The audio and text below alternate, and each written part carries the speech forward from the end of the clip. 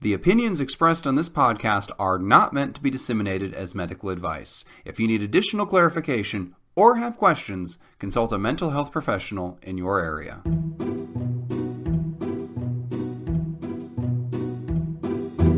Hello, and welcome to 10 Minutes to Save Your Marriage, the podcast for a comedy writer, that's me, and a psychologist.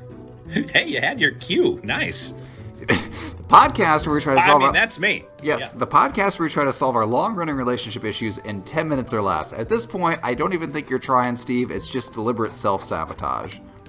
No. The last week, I think you forgot that you were the one who was supposed to talk first. So I'm proud of you, James. I'm reinforcing appropriate behavior. There's no place to go from rock bottom but up, and up we shall go right to this question. Here it is. Ooh. I'm a female in my mid-30s, and I'm having trouble telling my parents something. Thought you might be able to help. I am living with my family and have been paying my family money to help them cover their expenses for over 15 years.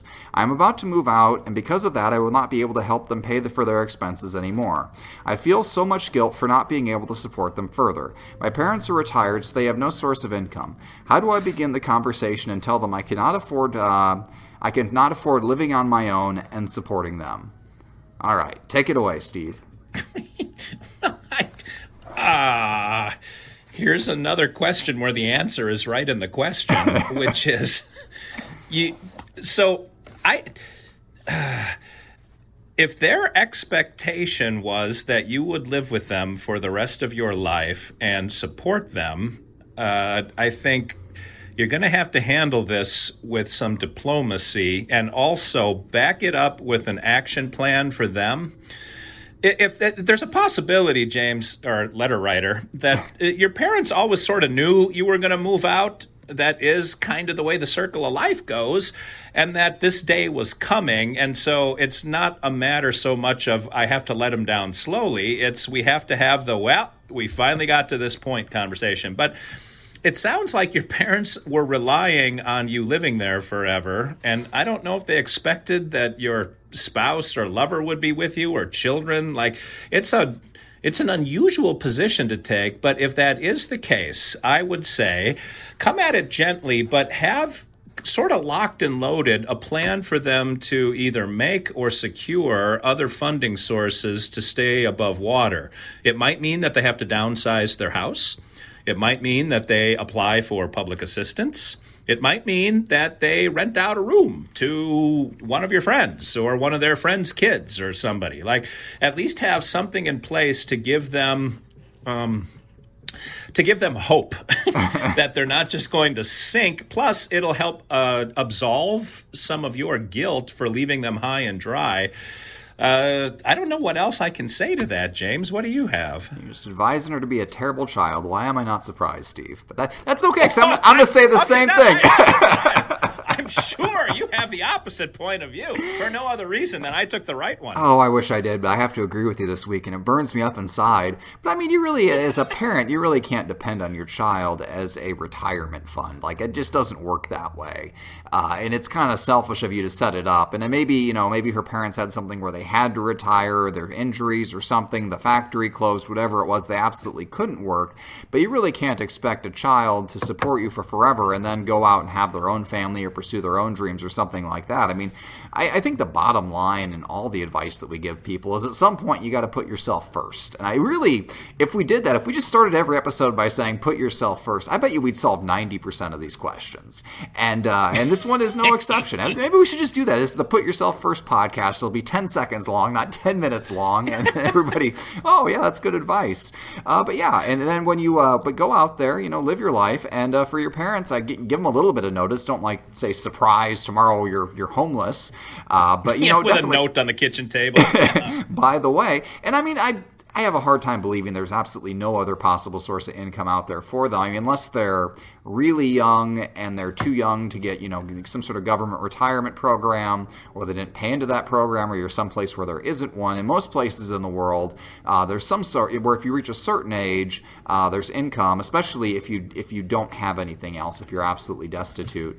And maybe you can have the conversation of if they can generate some income, maybe someday, maybe once you establish yourself and have a family, maybe you can have an in-law suite behind your house and do something like that. Do some sort of middle ground where you help them out a little bit, or they come and live with you rather than you being in their sphere. Something along those lines if you don't absolutely want to cut them off. But yeah, the bottom line is you can't put your life on hold for them. You've done what you could for 15 years. You made it a lot longer than most people would make it. And I don't think you should feel guilty about that. So give them some notice and continue working hard, continue working on yourself, and put yourself first. What do you think about that, Steve? I actually agree with you. It's interesting. I was thinking through sort of the old country. And I don't know where your people come from, James. I have a feeling I know where they come from. Under a rock, of course. That's right. It's when you lift up the rock, yeah. But like my family is all European, and I think I mentioned on one of these podcasts, my mother-in-law died in our home. She lived with us for a while, just earlier in 2020. And I have had... When I was a kid, 3 of my grandparents died in our home. Like, it's sort of a European thing that you return home in your later years and you take care of your elders. And I don't know. So that put yourself first is kind of a new phenomena. But it might be, as I think through this, if her parents are still sort of that last generation of the culture where kids don't move to all different corners of the country to take a tech job in Chandler, Arizona. Like, you stay home or you stay close to home.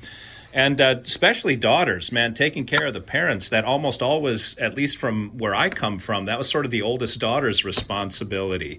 And fair or not fair, that was kind of the zeitgeist.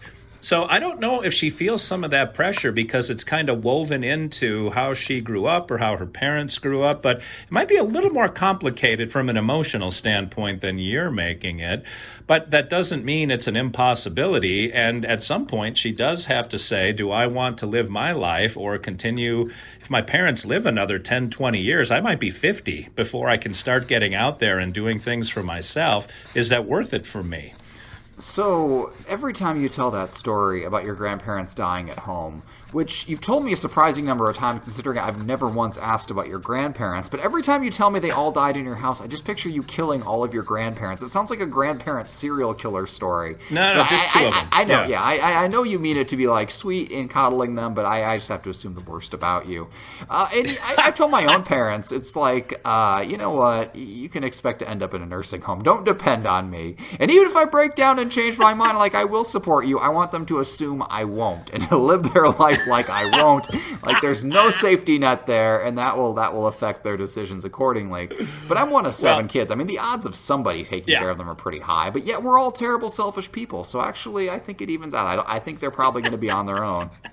The advantage I have is one of my brothers is stupid rich. Ooh. So I'm sure that he will take care of whatever needs to be taken care of.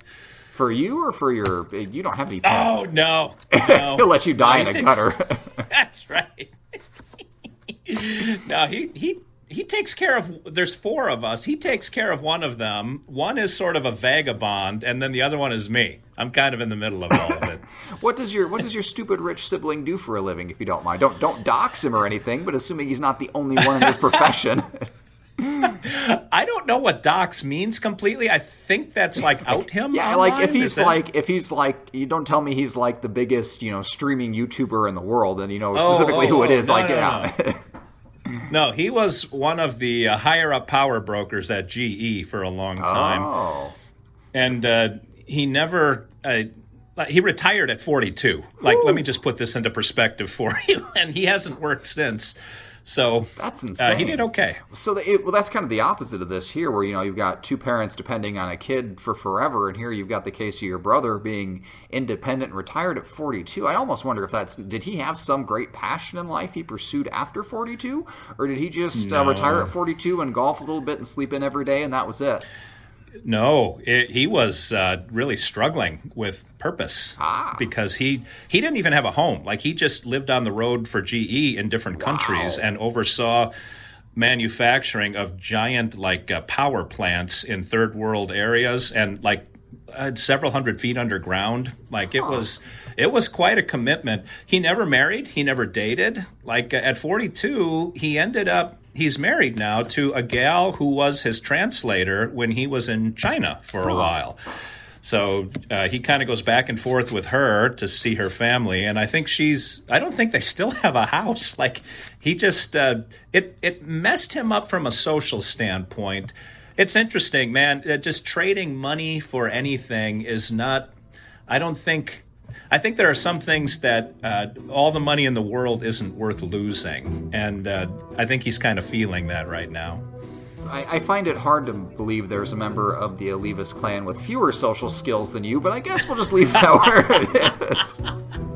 So there's the moral of today's story. Have a rich relative. It solves everything potentially, even if they're awkward. Well, if you have a question you'd like us to dance around and not really answer, send it in to James Breakwell at explodingunicorn.com. That's exploding unicorn with the E. It doesn't have to be a marriage question. It can be parent-child, co-workers, boyfriend-girlfriend, parent-dog, whatever you've got, send it in. This has been another episode of 10 Minutes to Save Your Marriage, and that's 10 minutes of your life you'll never get back.